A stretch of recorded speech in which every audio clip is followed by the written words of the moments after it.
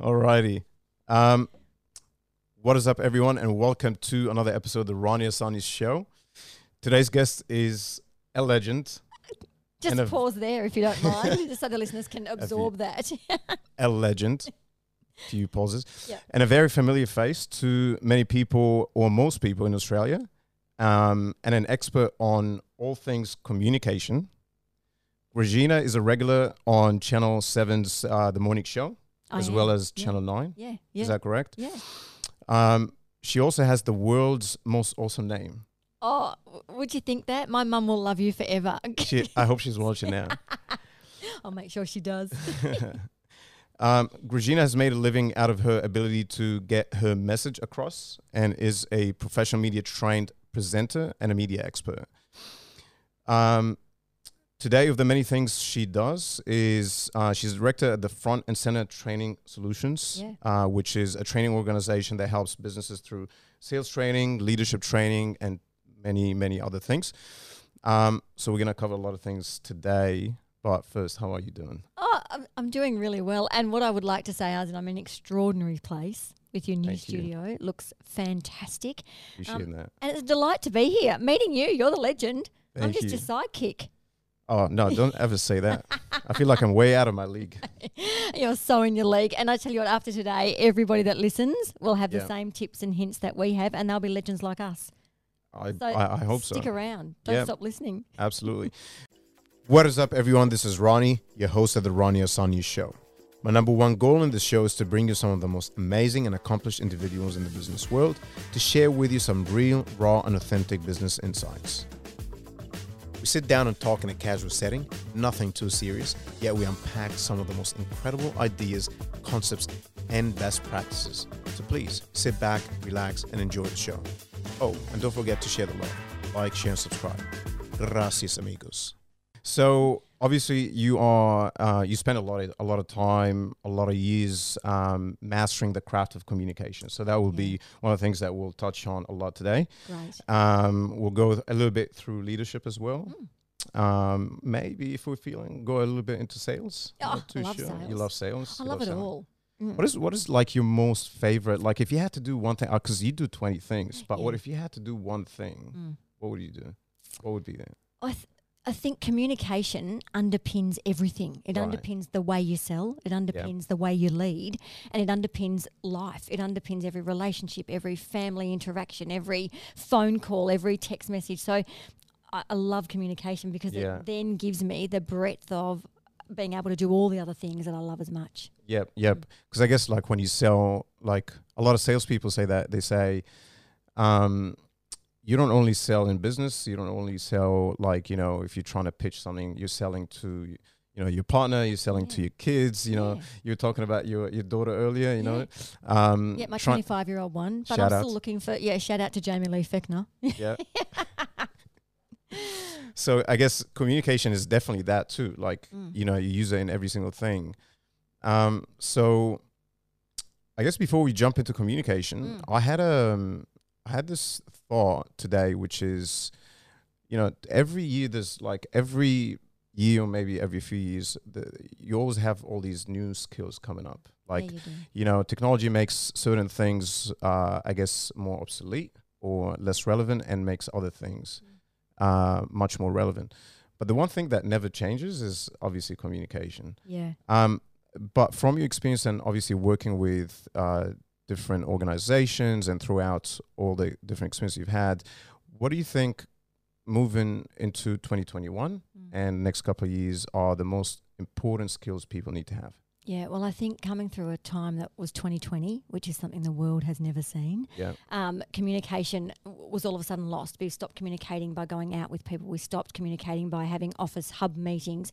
We stopped communicating, face-to-face. Everything became the virtual world. Yeah. So I think going into 2021, we've got to come up with a whole lot of empathy within our organisations, because what people have been through last year is something that we'll never see again, and the recovery from that is going to be huge. So listening skills and empathy is going to be the key to our success moving forward if we want to lead people and lead a generation of communicators that can still communicate effectively.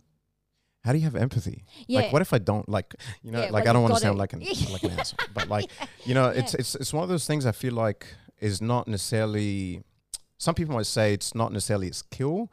It's something you're born with, but I'm sure there are ways that you can cultivate more empathy. Yeah, you can learn anything if you want. People say to me, I don't know how to remember names. Now, the only reason they don't know how to remember a name is because they don't care enough to want to remember a name, right? So people say to me all the time, well, I'm just not empathetic. It's like, just like me or don't, whatever. Well, if you are a leader or if you are in touch with people and leading teams of human beings, you learn empathy. And it has to still be genuine. It has to be authentic. It has to be real, raw, emotive and engaging. But if you think to yourself, I don't really have it, but I genuinely want to be a great leader, and you learn it, the skills of empathy are really simple. It's all about understanding someone else's world. It's all about listening. It's all about just acknowledging that someone's having a really crap day, and that's okay. So you can learn those skills, but you have to want to do it. So if you want to learn someone's name, you can learn to do it. If you want to learn empathy, you can absolutely do it. Just have to care. Just care. But genuinely care. Go like, you know what, I've got a team of great humans here and I want to care. Now, that doesn't mean you've got to invite them over for a barbecue every day, or you've got to ask them every day how their weekend was, or look at their baby photos. What it does mean, though, is that you use your manners around them and you're polite. So you use their name and you say, good morning, when you walk into the office. And if you see that someone is sad at their desk, you make the effort to make sure that they're okay. You don't have to fix it. You just have to go over and make sure that they're okay. Absolutely. And I guess the other side of the coin is how do you communicate that empathy? Because you don't necessarily like show empathy just by having it, right? No, like you've got to communicate it, and something like I got empathy. Yeah, I've got empathy, so just trust me, Grizz. No, you do so, have to show it. And people receive your messages in different ways. Some people, I guess, introverts, extroverts, different communication styles. So it's about also how you communicate that empathy. Yeah. And that's even also about your tone, inflection, diction, articulation, pause and pace. The way you ask someone how they are, not just, how you going? How are you? And I'm asking how you are. Talk to me. Your body language communicates empathy. If you walk in and your arms are crossed are like, oh, here we go again, and rolling your eyes, what's wrong this time? Now, that does not look or sound empathetic. Just undoing your arms and not rolling your eyes is communicating empathy. I am here if you need to talk to me. I'm just down the corridor. Absolutely. And I think it kind of ties with emotional intelligence. So, you know, having empathy is one of those things where it's a balance of like, how much do I give versus also I got to look after myself, right? So if I'm always going to be empathetic and, you know, worry about how other people feel, when am I going to have time to worry about how I feel, right? So I feel like it ties with emotional intelligence, understanding also where I feel and at what point do I need to be looked after, or to have me time, or even talk to my therapist or my coach or whatever, so that you can still have enough room and stock, if you will, of empathy to give other people. That's really important. You do have to look after yourself, because you're no good to anybody if you're not good yourself. So we always talk to leaders and say, if you're not getting the right time that you need, you can't lead an effective team. And emotional intelligence and all of that stuff is, I have to also understand how my behaviour affects others. So when I walk into a room, I love a good hug and a kiss, right? So I'm struggling in the COVID space because hugging and kissing has become my pastime. And what's extraordinary about that is, if I walk into a room and I know that you don't want to hug and kiss me, I go running up and hugging and kissing you. Where's that emotional intelligence? You're backing away. I'm moving forward and chasing you for that hug and a kiss. That person will end up in the corner.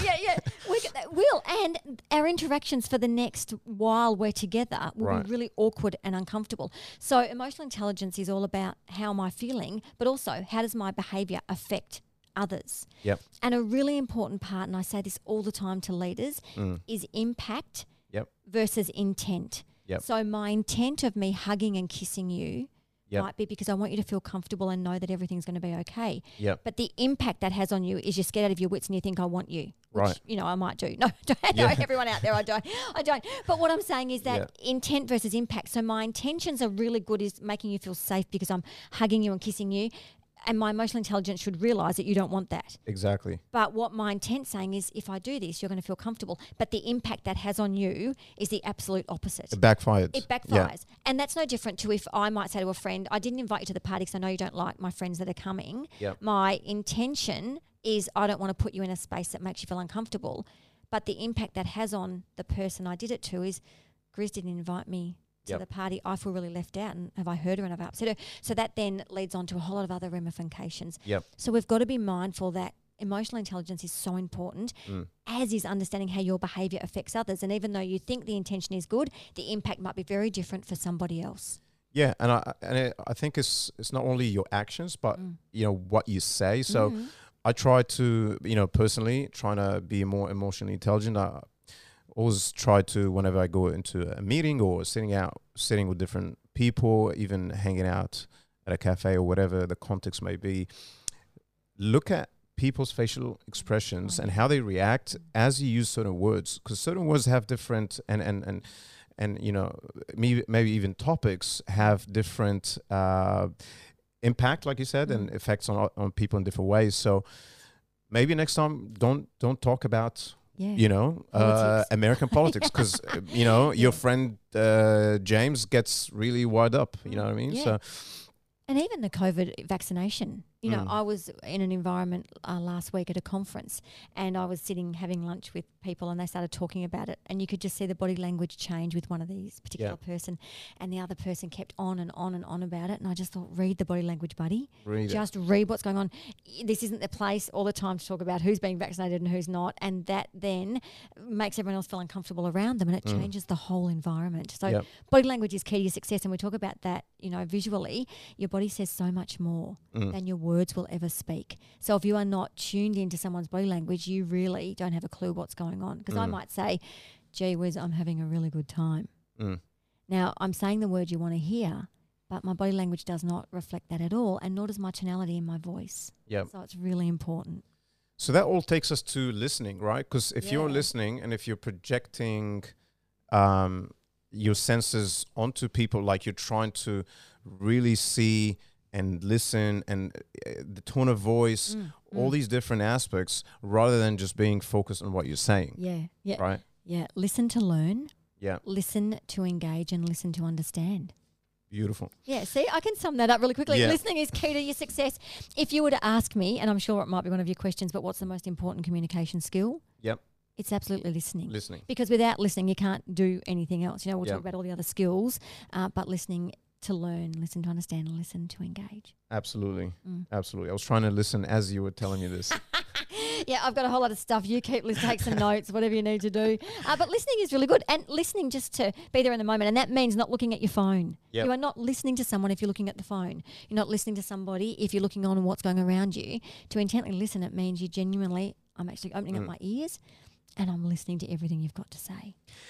And when your friends or even your boss or anyone, your parents or whatever are talking to you, just not look at your phone, because people don't understand how negatively impactful that is. Like it really annoys a lot of people, but they might not say anything to you, but they just feel unlistened, unheard, So anyway, I think even when you're talking to your mother, don't go through your Instagram. I do that.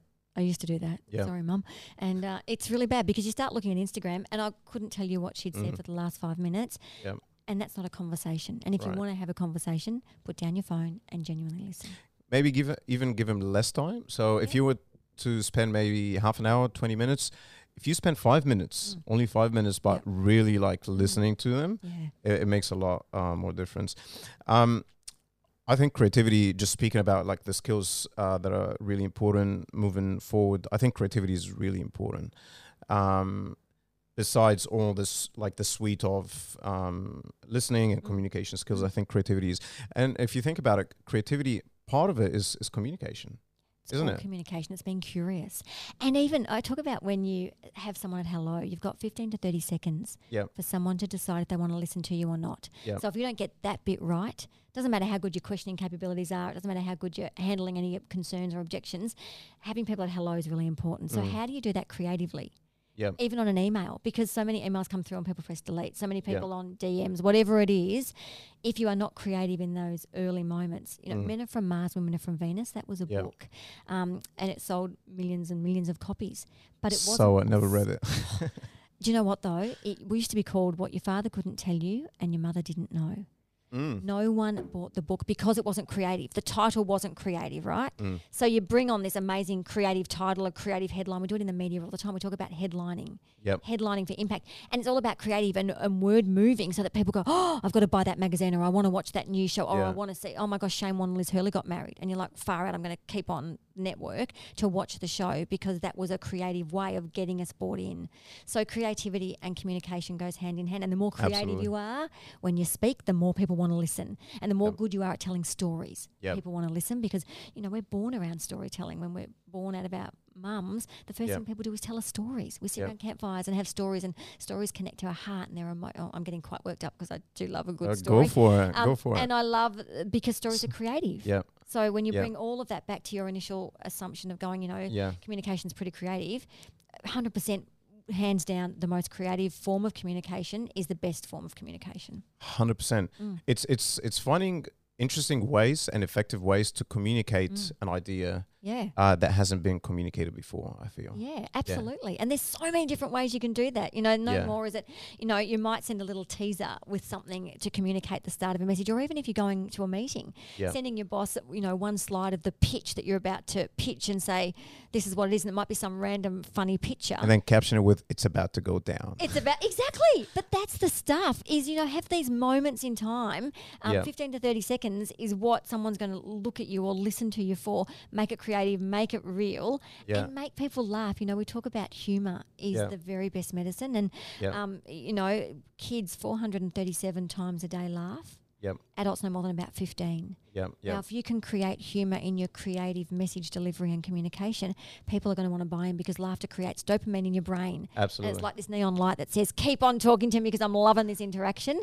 So the minute people laugh and they smile, dopamine and endorphins hit your brain, and you want to hang out with that person again. So even in the sales environment or the leadership environment, if you've got a leader that's funny and engages humour, you want to hang out with them because the dopamine says, I want to be around this person, I'm feeling good. In a sales environment, you've had a meeting, you've made them laugh, they see your name in the appointment book to come back to pitch, and they're like, that name, and the dopamine just starts creating in their brain even though you haven't said anything because last time they felt good.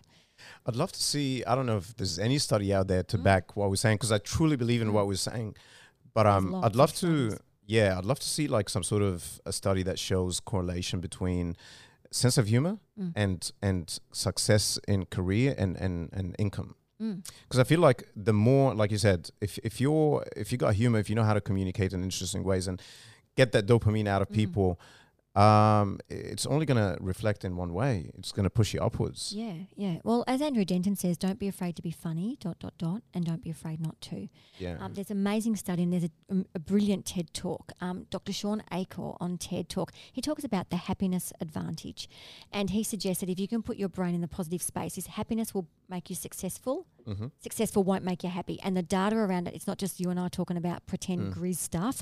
The data around it suggests that if you're in the happiness advantage, now that doesn't mean that you've got to run around every day going, oh my God, I'm happy, I can sell. But if your brain thinks happy and finds that happy space, because our brains are wired and we have a lens through which we work through. And that lens at the moment, every time you put your phone on, it's negative news, negative. So your brain looks for negative. It can't see positive because there's nothing positive flashing anywhere around it.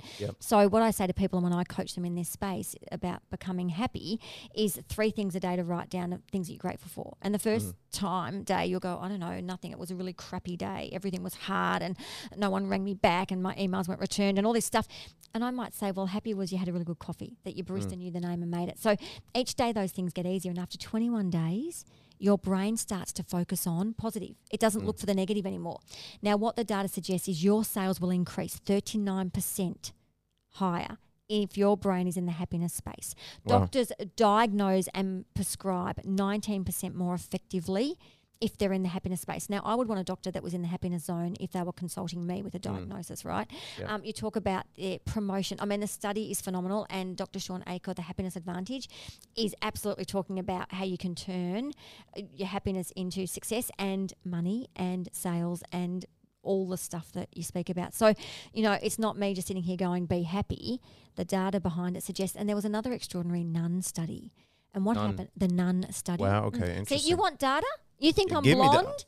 I'm giving you data, buddy. Hey, don't put words in my mouth. I didn't say nothing. Just for those listeners out there, I do look blonde, and who would think that I could provide data? But this data is really good. So it's called the nun study, and at the age of, we weren't even talking about this, so I've just totally gone off on a tangent. Oh, sure. But the nun study, at the age of 22, 180 nuns went into a convent. Right. And they had to write a journal before they went in about how they felt. Had they had a good life? Had they had a crappy life? What was their excitement or non-excitement of going into this convent? Now, what was extraordinary out of those 180 nuns, the people that wrote, they were really happy and had a really good life and were positive, and the world was so exciting, and they were so privileged to be going to this convent. They lived, 85% of them lived over 85 years old, and, the rest of them still lived at 95. What was extraordinary about this study was the ones that weren't happy, they died much more early, but they then were donating their brains to science. Because what we wanted to look at was, what did their brains show at the age of 95 in the happy place? Now, their brains were riddled with dementia and advanced disease and Parkinson's disease. So their brains were riddled with it, yet you would never have known they had dementia. They were doing everything normally. They were perfectly healthy. So their brains had the medical disease, but because they had this happiness component and they saw good things happen, the disease never shone through to a physical. Interesting. Extraordinary, I reckon. Wow. So they had the diseases had developed in the brains, but we're not showing on a day-to-day basis because the happiness was. Yep. Wow. Okay. That's a good summary. What was the name of the study? The nun study. The nun study. Yeah, the nun study. Got to look that up. Got to look it up. For anyone listening, check it out. Just to it make sure Grizz is not lying to us. I'm not lying to you. I'll quickly go home and write a nun study now. There are 180 people and they did this and did that. There's a lot more to it, obviously. Of course. But the data around it again suggests that the nuns that wrote at the age of 22 that were happy lived longer, had diseased, riddled brains, yet you couldn't tell. And their life was good. Now, I'm not saying every day you've got to be happy, right? Please don't leave here going, oh, Chris just wants to be happy. What I want you to think about, though, is being optimistic and finding a light. So look for the light. Mightn't be happy days every day. And do what works for you, because I don't think there's a specific way that makes everyone happy, right? Like, I know some people who like to shut off social media. Yeah. A lot. I had that problem back in the day where being on social media, obviously I'm a marketer by trade, so if I show myself off social media, I don't have a job.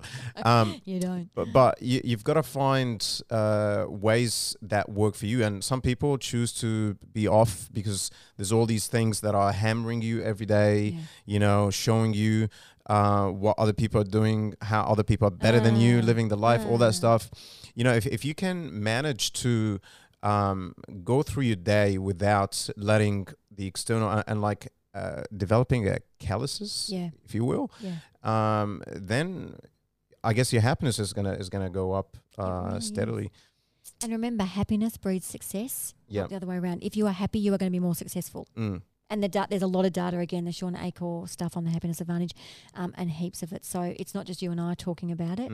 The data suggests if you are happy, you will be more successful. Happiness brings success. I like you a lot because you talk in terms of data, and I'm a data person as well. Oh my gosh, I had no idea. Lucky I've got some in my head because I want to talk about fashion and clothes. That's got no data behind it. All right, so that's awesome. So let's talk about effective communication skills in the workplace and on a personal level. If I guess the starting point for anyone is, how do I know where I stand? I guess there's a lot of different assessment tools out there. You could also talk to, a coach or, an expert like you that will tell you right off the bat, no, I wouldn't say that. I'm tough. Tough love. Yeah. And then from there, okay, what are the weaknesses, what are the strengths, and how do I go about them? Yeah. First of all, you've got to be open to feedback. So, everyone goes, oh, I don't know what to do to be better. I don't know. And then we offer feedback and they choose not to take it because then they feel really cranky that you've given them feedback. I think the most unreal people in the whole wide world ask for feedback, look for feedback, and then act on the feedback. And it's the way you deliver feedback. So I think when you want to know where you stand, the first point is having the guts to ask for feedback. The second point is sitting down in the meeting and listening to the feedback and not becoming defensive, because quite often we get really defensive, me included, you know.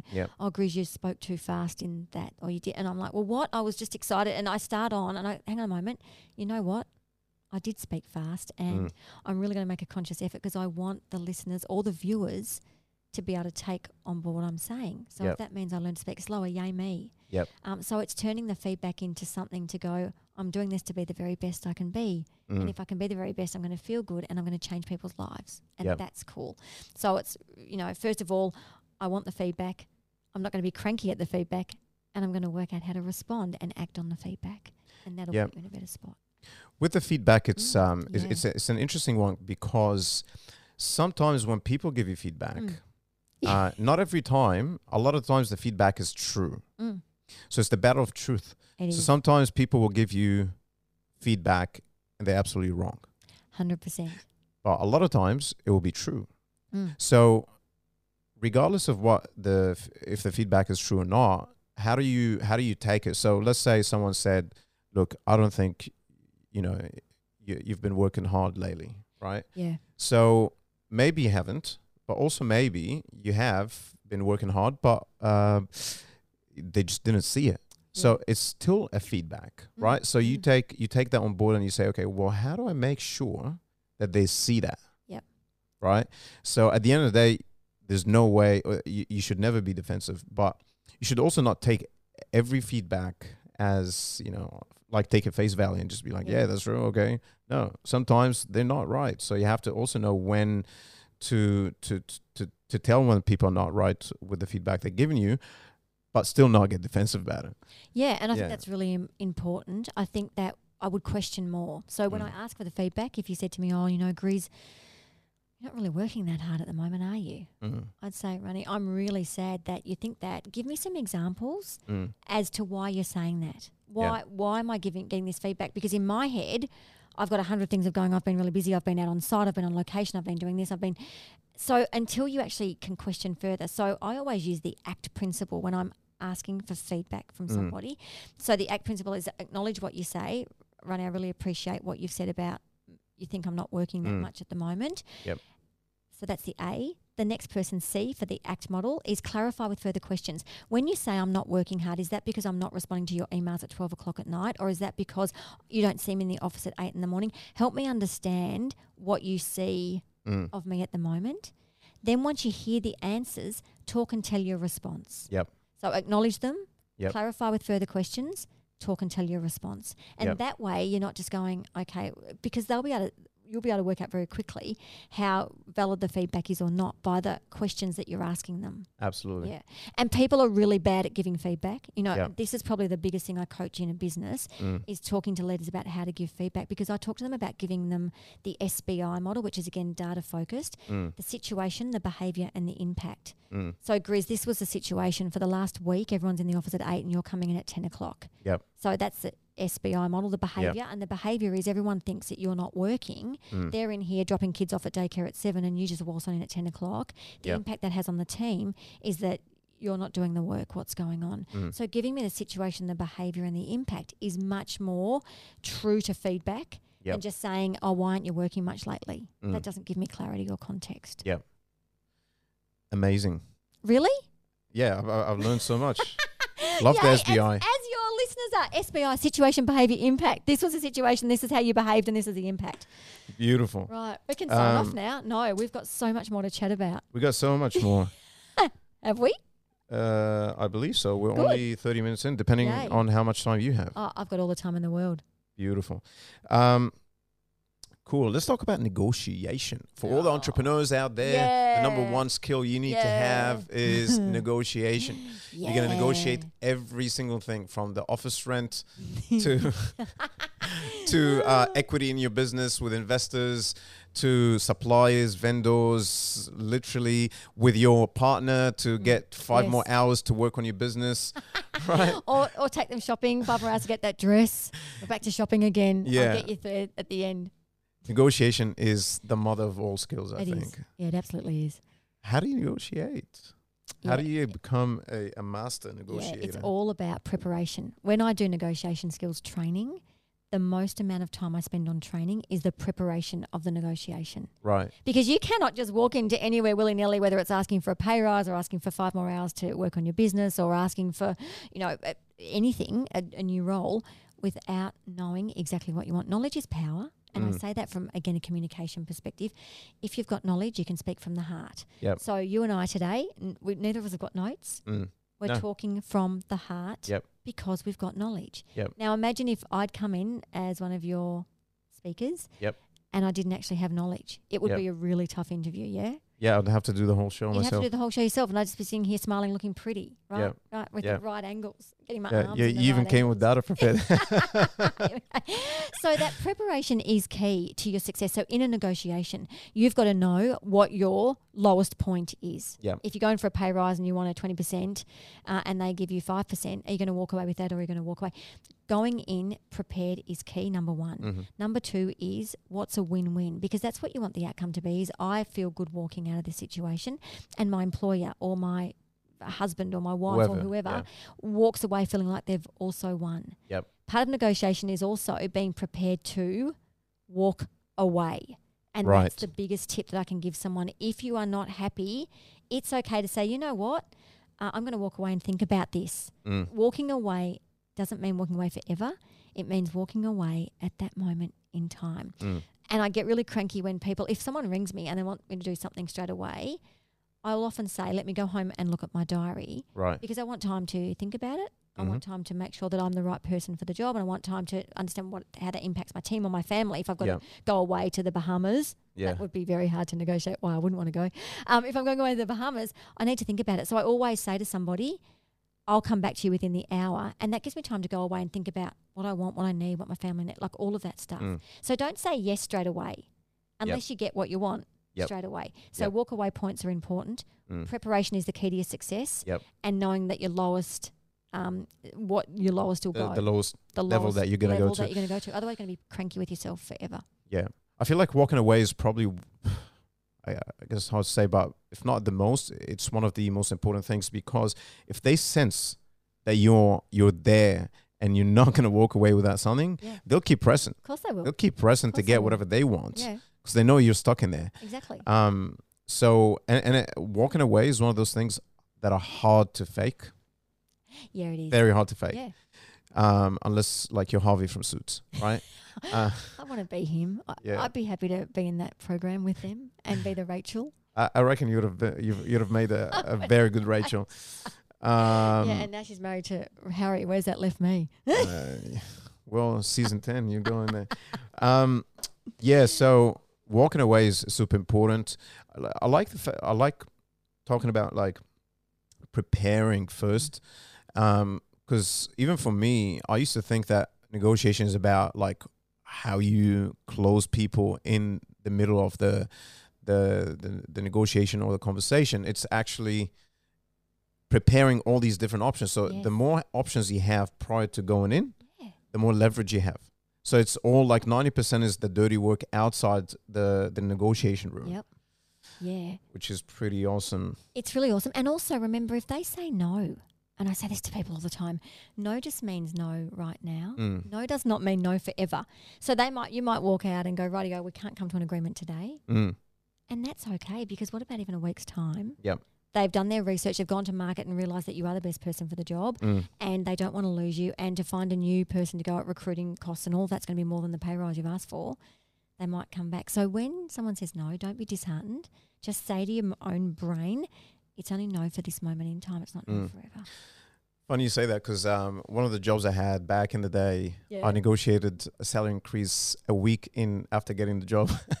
They hated me. Oh, but my gosh. The reason I negotiated is I got an offer 2 days after I accepted, and I felt like, oh, man, I'm worth a lot more than I thought. So I was like, hey, this is the situation, being complete transparent.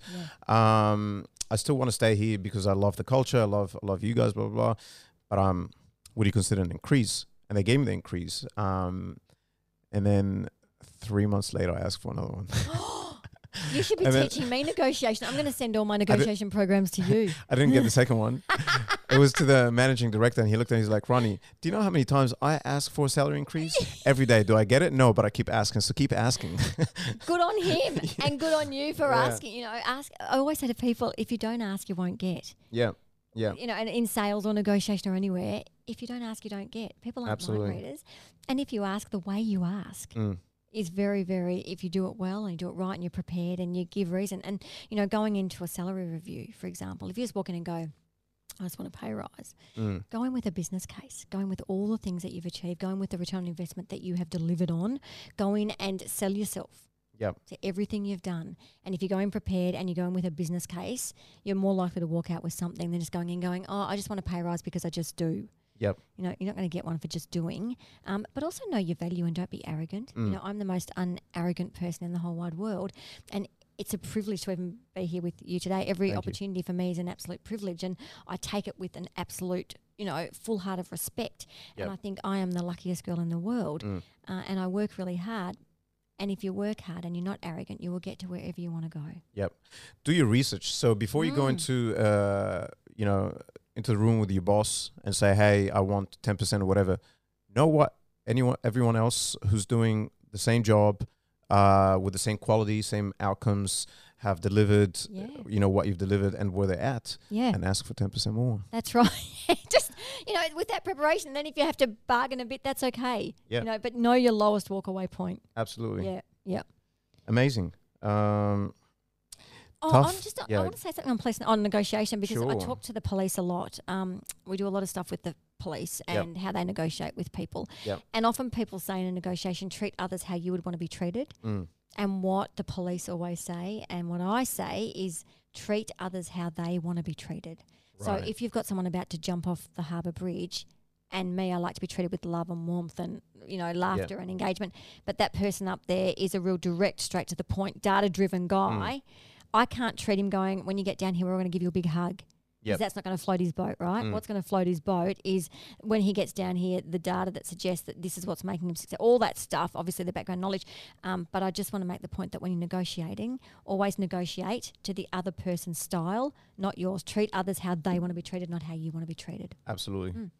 Okay. Just like you wouldn't go into a meeting and meet like an introvert for the first time or the second time and go straight to the conversation.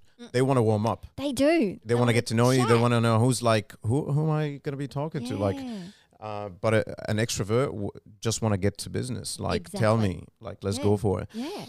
So that is a really cool, in general, like in terms of negotiation, a bunch of nice tips, because I find a lot of people, when I talk to people who work for companies, negotiating a salary is always like a sticky point. And a lot of people have that, I guess, I don't know what do you call it, but something that holds them back from, you know, whether it's just not knowing or not believing or having that, you know, level of self-belief that like I'm worthy to that point and going after it. Some people are different. Some people just like me. Just go in and ask for a salary pay rise 2 days after you start, then 3 months after. Or fire me. But yeah, that's cool. Thank you for sharing your tips on that. Tough conversations. I find tough conversations a very interesting area, whether it's at home and it kind of also like overlaps with negotiation, but I feel like it's a little bit different, right? Tough conversations is, I think of it as, let's say someone at work is doing something that's bothering you. Just a very simple example. Okay. You need to put them in the place. But the problem is there are a few things at stake. You don't want to just ruin the relationship, or you don't want to like cause any dramas or like any of the damage that can come with having the tough conversation. So do you find that topic interesting or not? Really interesting. Let's go for everyone, and we talk about it a lot actually in the media, because everyone's having tough conversations at home with their parents, with their families. You know, everyone has tough conversations. And using your example at work, the first thing I say, if ever you have to have a tough conversation at work, do not do it in the cafeteria. Do not do it in open work plan. That is my number one rule. Any tough conversation should be given thought and respect for the environment that it's in. And I think that what we need to do at work as well is ensure that we don't make angst of the tough conversation. So if you're worried about the conversation and you get angsty about it, to begin with, it shouldn't be a tough conversation. Tough conversations happen because they've been let go too long. So if someone upsets you at work early on, the earlier you can chat to them about it, there's no tough conversation. If something happens at home and you let it go on and on, it builds up to the tough conversation. So my even number one tip before finding the space to have it, the first tip is don't let it ever get to a tough conversation. If someone's upsetting you at work, don't race to HR and say, I'm going to dob you into HR and I'm going to tell all the teammates. Do not tell other people about an angst you've got with someone else at work. So a couple of tips already. Don't talk to others in the workplace about it, an issue that you're having with your friend at work. Don't talk about it in a public place. So at lunch, if everyone's sitting around, don't go, and by the way, you really pissed me off when you did this, or you really upset me when you... No. What you need to do is go into a room and say to the person, I know that things are a bit awkward at the moment and I really don't want it to be like that. And I can imagine you're feeling like I'm feeling. Let's chat about it. And then use the SBI model, the situation, the behaviour and the impact. That's the best model for any tough situation. This is how I feel, the situation. This was your behaviour in that. Now, it might be I was doing a presentation and you're on your phone, on your mobile phone, and every time I do a presentation, you're in my team and you're on the phone and it really upsets me. So instead of me saying to you, I get so shitty, you're on your phone all the time, in the presentation last week, the situation was we were in a presentation last week. Your behaviour was that you're on the phone constantly and I felt like you don't value what I bring to the team. The impact that has on me is I've lost my confidence and I don't want to present anymore. Now, if I was having that tough conversation with you, you'd be like, oh my God, I had no idea that it affected you so much. I'm so sorry. If it's a home conversation with your husband, your friend, your husband, he gets home late every single night. The situation is, and I'm using Dean, no pseudo name, this is my husband, Dean, for the last 5 nights, you've been getting home after 8 and the kids are already in bed.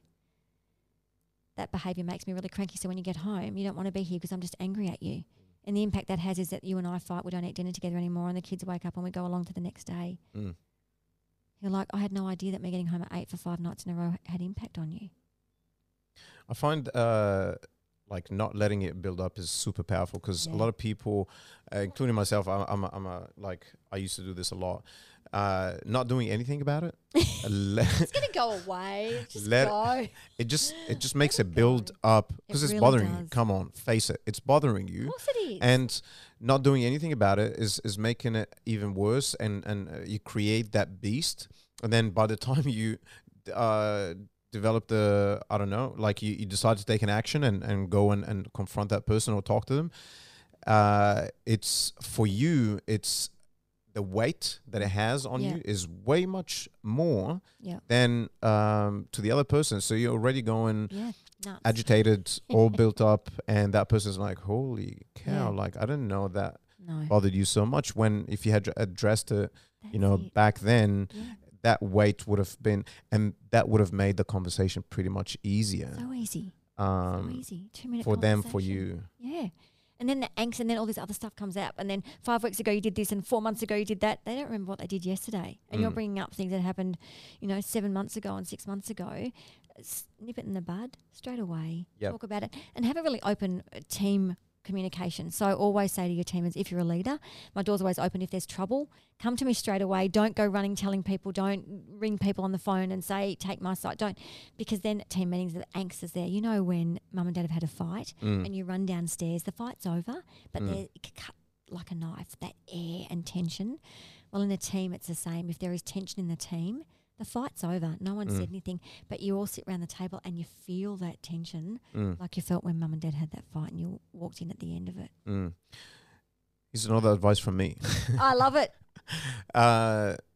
When you get advice from, like, have 1 or 2 people in your life that you trust to get advice from.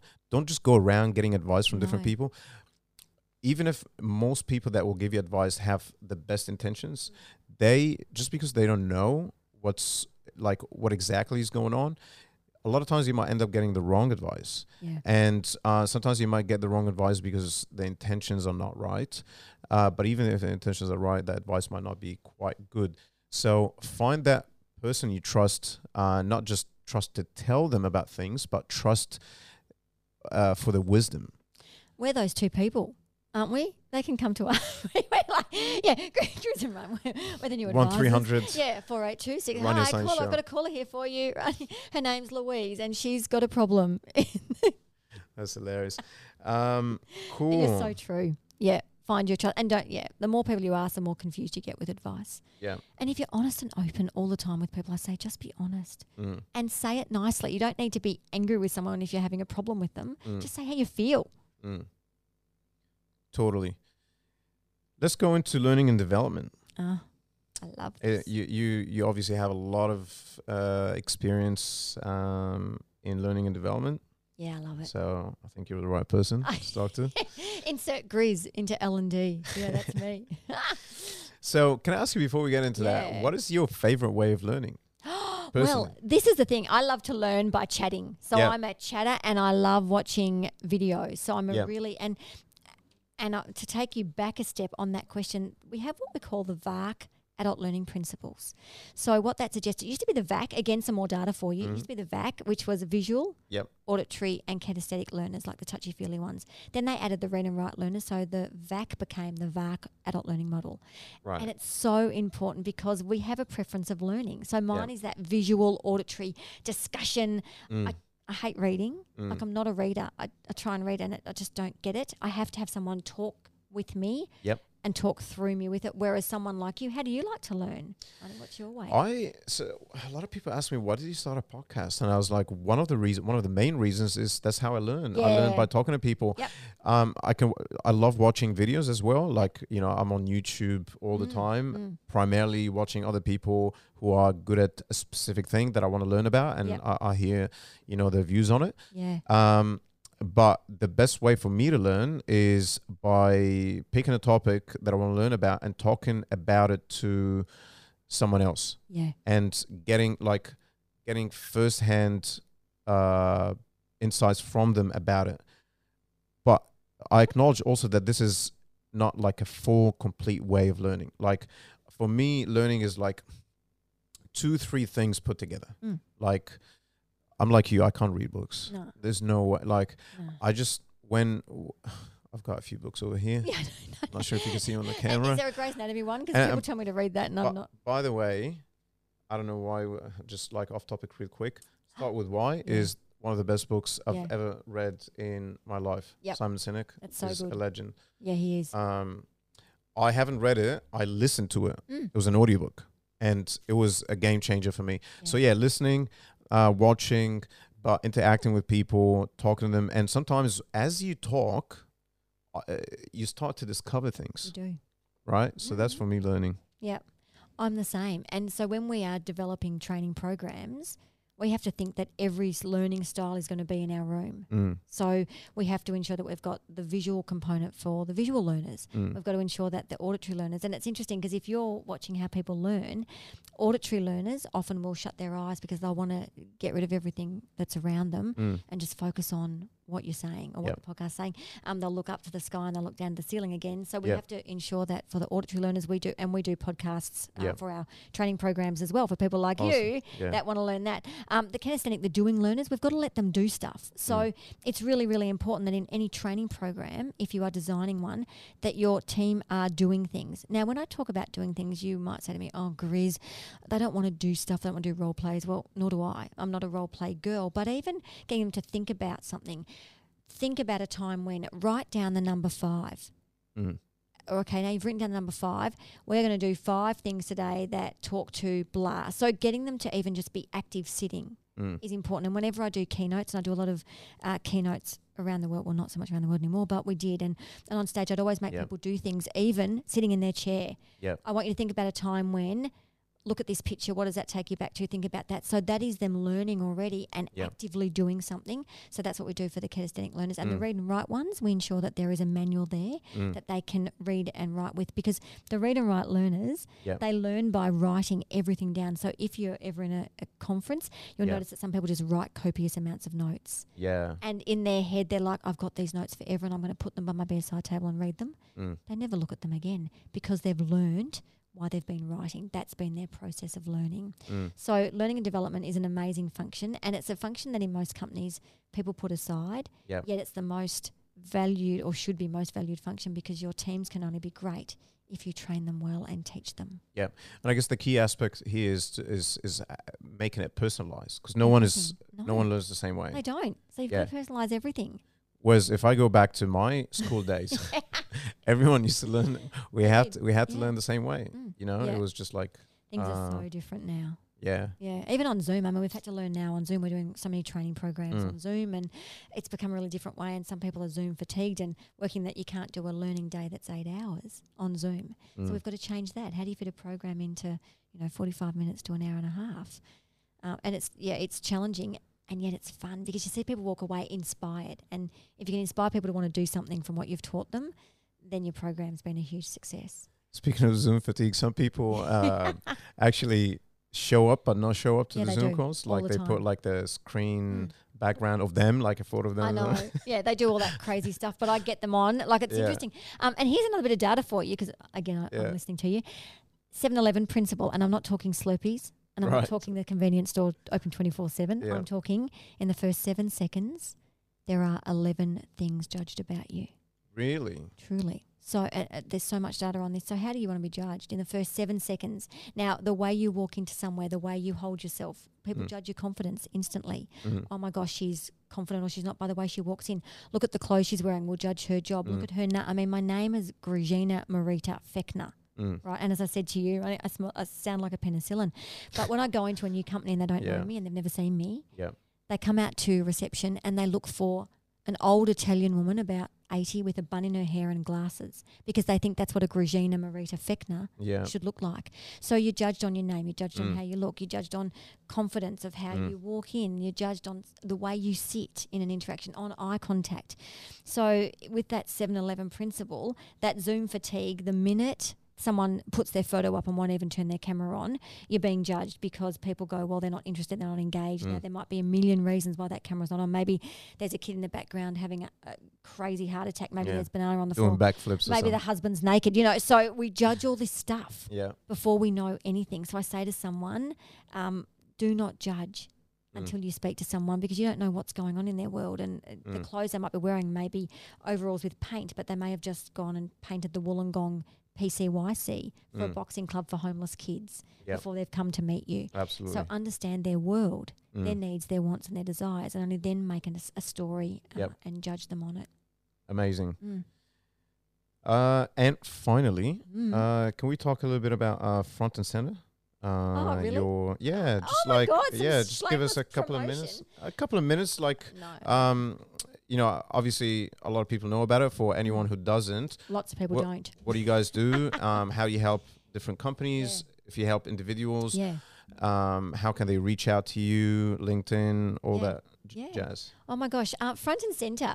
15 years ago, I was working in the pharmaceutical industry in oncology, hematology, metastatic breast and bowel cancer. And I spent my life working in hospitals trying to find how to give people more life. And I got to the point where I was in chemo wards every single day, and we were talking to patients about extending their life by 3 months by having a particular tablet. And one day I was driving home and I'm just like, I don't think I can do this anymore. And the way that we're being trained in oncology, it has to be done differently and better, because this is really tough work. So I was driving home and I just thought, I'm going to start my own company and do it better. And it was that crazy and that simple. So 15 years ago, Cameron Reid, who also worked in a pharmaceutical company, we joined Families and Forces and decided that we'd start front and center. And we literally started with one gig. We left everything. My husband was in Iraq training police in southern Baghdad. I had at that 9-year-old daughter or something strange. Cameron had one baby just born and a 1-year-old. So we left everything for what we didn't know what was going to happen. But it's that belief and that passion that you had that got us through. So 15 years on, our company has evolved and we have a team of people around the countryside and we do everything from sales programs, ones that we can make to personalise for your sales interactions. We do presentation skills, train the trainer type skills, influencing, media training, negotiation, you name it. We do the gamut. We do a lot of product training as well. How to start a podcast. We do a lot of medical training as well. So we spend a lot of time in the medical fraternity and I train and coach doctors, number one on the public speaking circuit, on how to talk to people about results, how to talk to a patient. And I spend most of my time sitting in front of doctors saying, you have to deliver these results to your patients. You need to do it better than what you're doing it because you're not doing a very good job. And doctors don't claim to be great communicators. I teach doctors how to present data to media so that when we see data on our TVs, we understand it as a layperson because they turn around and talk about intention to treat versus per protocol, population, inclusion, exclusion criteria. And you're like, hang on, stop, buddy. Just say to us what's happening. Like, just be real about it. So we do a lot of stuff in the communication space. We do personalised coaching. We do leadership development. We do all of the stuff for Channel 9 leadership training. We do a heap of stuff. If you want to master communication, in other words, you go to Grazina and front and center. And we'll find out. Grizz, Cam, JL. We've got a whole team. Heidi, Rishat, we've got a heap of them and we're all as aces each other. And I love what I do. I'm so bloody lucky. Can I say swear? I'm bloody lucky. It's fine. I'm bloody lucky. It's on YouTube, and we say when I upload the videos that it might include a couple of just the B word. naughty words. Yeah, I haven't said the bad word yet. That's I haven't said S or other words. But I'm genuinely lucky, and it's for people like you. You know, I think people should support each other, and I'm one for supporting anyone I can, and I'll do anything that anyone asks because I know that the support we got when we started was what got us 15 years on of still being a hugely successful company. Absolutely. It's been a pleasure. Absolutely. It has been the pleasure's all mine. Have me back. I don't know, maybe. Of course, I'd love to. But we'll come back for another episode. We should do a segment. I don't know if you have a lot of time. Yeah, let's do a segment. Your month, but we can do like a monthly segment. That would be amazing. We could do live TV. I do live TV cooking shows. Try and stop me, live TV. Cooking? You lost me at cooking. And dress. I don't know anything about cooking. I can chuck a piece of beef on the barbie, but that's about it. I appreciate it. I think it's an art. I really do. I think cooking is an art. It is. I don't have it in me. No. Like, you know, it's very hard for me. But I think we should do like a monthly segment where we talk about similar topics and beforehand I get from my audience, you get from your audience questions and we go through them. We might even do live stream sometimes. Well, we could do anything. Try and stop us. We're unstoppable. For anyone listening. Yeah, for anyone watching, listening, thank you so much. Hope you enjoyed the episode. Grizz, been fantastic. Thank you so much and look forward to doing this again. Bye, guys. Bye. See ya.